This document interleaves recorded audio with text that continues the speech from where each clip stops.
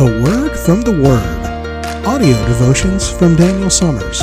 Find more online at devotions.summershome.org. February 18th, 2017. Twisted Scripture, Matthew 7:1. Judge not, that you be not judged. This is Matthew 7:1. And this is also the anti-Christian's favorite verse. Any expression of Christian faith that interferes with what they want to do is met with this rejoinder, meant to accuse us of not being familiar with the book we claim to follow. As fate would have it, though, it turns out that people who don't believe the Bible is true are also very poor theologians. To begin, let's take a look at the next 4 verses. This is Matthew 7:2-5. For with the judgment you pronounce, you will be judged, and with the measure you use, it will be measured to you. Why do you see the speck that is in your brother's eye, but do not notice the log that is in your own eye? Or how can you say to your brother, let me take the speck out of your eye, when there is the log in your own eye? You hypocrite! First take the log out of your own eye, and then you will see clearly to take the speck out of your brother's eye. In verse 2, Jesus basically says that we will be judged based on the standards by which we judge others. Of course, this doesn't mean that if we never hold others to a standard, we can just live however we want. See Romans 6:1-2 for Christians and Revelation 20:11-15 for the unsaved. In verses 3 and 4, Jesus talks about how foolish it would be for a person to have a log or beam or plank in other translations in their eye, yet attempt to diagnose and remove a speck from another person's eye. Aha, I see where he's going, think the anti-Christians at this point. He then continues, you hypocrite! Preach it, yell the anti-Christians. You tell 'em! As an aside, doesn't that sound just a bit judgmental? We'll come back to that. The following words of Christ are often split. People focus on one half or the other, just as they do with his words to the woman caught in adultery. This is John 8:11. And Jesus said, neither do I condemn you. Go, and from now on sin no more. In Matthew 7:5, the phrases are separated by a comma. In John 8:11, they're separated by a semicolon. In both cases, the anti-Christians like the first part, but folks we'll call turbo-Christians like to act like the second part is the important one. We'll explore that a bit more in the final analysis as well. For now, though, what does Jesus say for the hypocrite to do? Take the log out of your own eye. In other words, get yourself right. But then, what does he say next?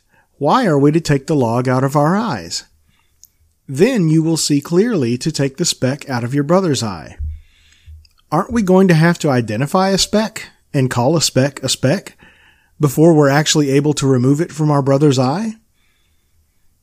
Jesus then continues in verse 6, do not give dogs what is holy, and do not throw your pearls before pigs, lest they trample them underfoot and turn to attack you. Again, here, must we not determine dogs from other animals if we are to avoid giving them what is holy? Are we not to distinguish pigs from among all other animals or plants if we are to avoid throwing our pearls before them? Now that we've evaluated the context, let's make some application. First, judge not has nothing to do with what people commonly call judging. Calling a sin is not judging, according to this passage. To avoid sin, we must make determinations, aka judge, regarding actions or behaviors as to whether they match up with the guidance contained in Scriptures. We must be consistently vigilant. The world makes things seem fun, enjoyable, and pleasurable. While none of those attributes are necessarily against God, we must be discerning to make sure that we are not drawn into an alluring sin. The author of Hebrews, when describing Moses in Hebrews 11:24-25, calls it the fleeting pleasures of sin, or, as the King James Version translates it, the pleasures of sin for a season. There are several definitions of the word judge, not just the one that means determination. The same Greek word, krino, translated here as judge, is the same one translated suyu in Matthew 5:40. It is also translated decided in Titus 3:12 when Paul is telling Titus where he has plans to spend the winter. So what exactly is Jesus trying to tell us to avoid? I believe Paul fleshes this out in the first part of Romans 14.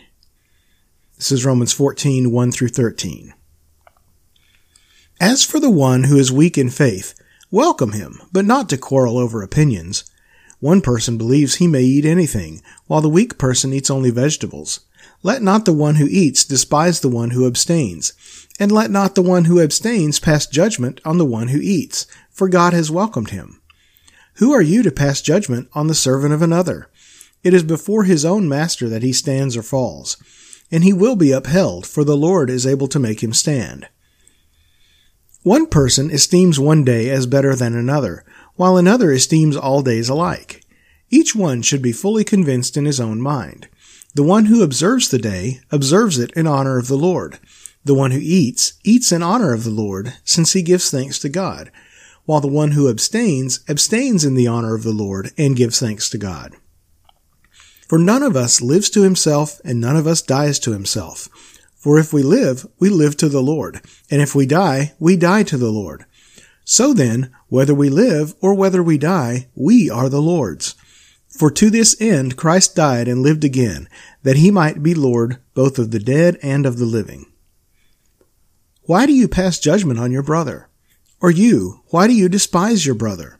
For we will all stand before the judgment seat of God, for it is written, As I live, says the Lord, every knee shall bow to me, and every tongue shall confess to God.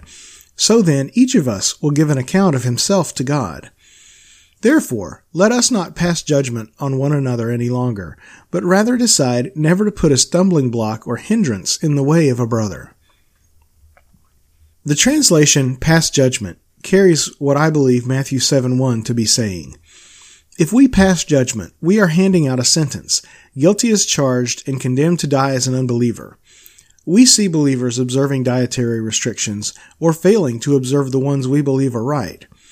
Paul is quite clear that dietary restrictions are not a salvation issue, and really are not even a glorifying God issue. He makes allowances for people of different diets, different holiday calendars, but the key is verse 8. It must be done to the Lord. If we are failing to observe a dietary restriction because we like eating that food, that's not covered here. If we decide to eat the restricted food because we believe that will help us better serve the Lord, that is honoring to God. If we don't observe the world's holidays because we want them to make sure they know we're separate, that's not the point. If we abstain from these days to help solidify our relationship with Christ, now we're on the right track. At this point, the astute anti-Christian is saying, yeah, but this is talking about Christian interrelationship. That's fine for you to believe, but don't judge us. This is still a misunderstanding of the Scripture. Encouraging people to repent, to turn from their sin and to Christ, is not the same as judgment. Rather, it is an attempt from a fellow human to prevent them from encountering the ultimate judgment that is to come. We are not judging you, more on that later, but we don't want you to be judged. Calls for repentance are not what's prohibited here. Otherwise, Jesus started his ministry by violating his own rule. This is from Mark 1:14 and 15. Secondly, hypocrisy is real and looks really foolish. Jesus' picture of someone with a log sticking out of their eye trying to help someone get a speck out of their eye is so ridiculous, he thought it just might get his listeners' attention. We are very quick to spot flaws in other people while conveniently ignoring our own. This is one reason we are encouraged to spend time in fellowship with other Christians. We all have blind spots. If we could see them, they wouldn't be blind spots. Our friends, though, can usually see them with 20/20 clarity. By spending time, A, in the Word so we know what is right, and B, with fellow believers who also know what is right, we can help one another as we endeavor to walk in a closer relationship with Christ. The church is full of recovering hypocrites. It is important that we do our dead level best to strive to live up to the beliefs we claim to have. We must do it. The world is watching, and they're not impressed. There's a quote attributed to Brennan Manning. It says, The greatest single cause of atheism in the world today is Christians who acknowledge Jesus with their lips and walk out the door and deny him by their lifestyle. That is what an unbelieving world simply finds unbelievable. Thirdly, Christians should not be judgmental people.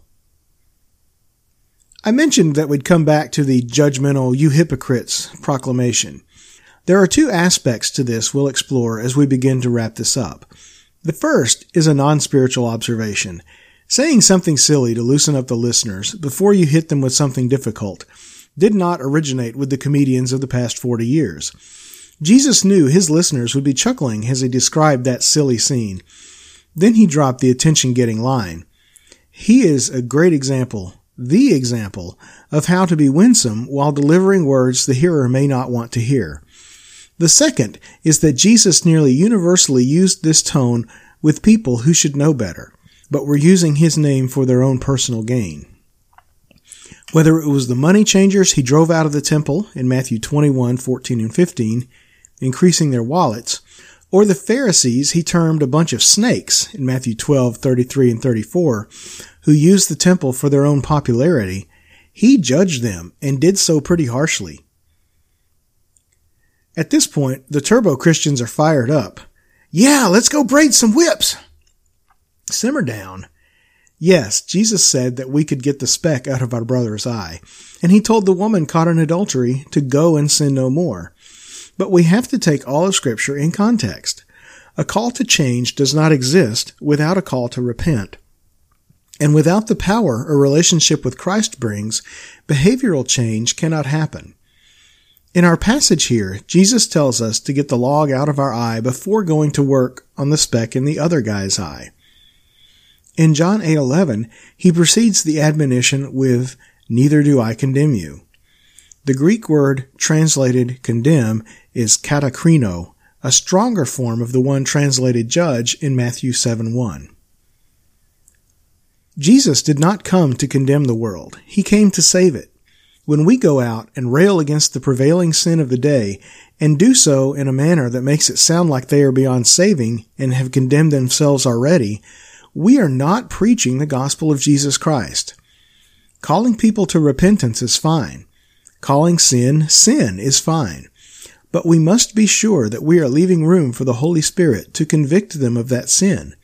If we shut people down and tell them that they've gone too far, they might just believe us. And that would be truly sad, because as Peter described the one we serve in 2 Peter 3:9, the Lord is not slow to fulfill his promise, as some count slowness, but is patient toward you, not wishing that any should perish, but that all should reach repentance. We should not be silent, and we should not compromise the truth. However, we should also remember, as Paul wrote in Romans 14, that we are here for God's glory. Let us be sure that he is glorified as we, in a winsome way, share his good news with the world in which we live.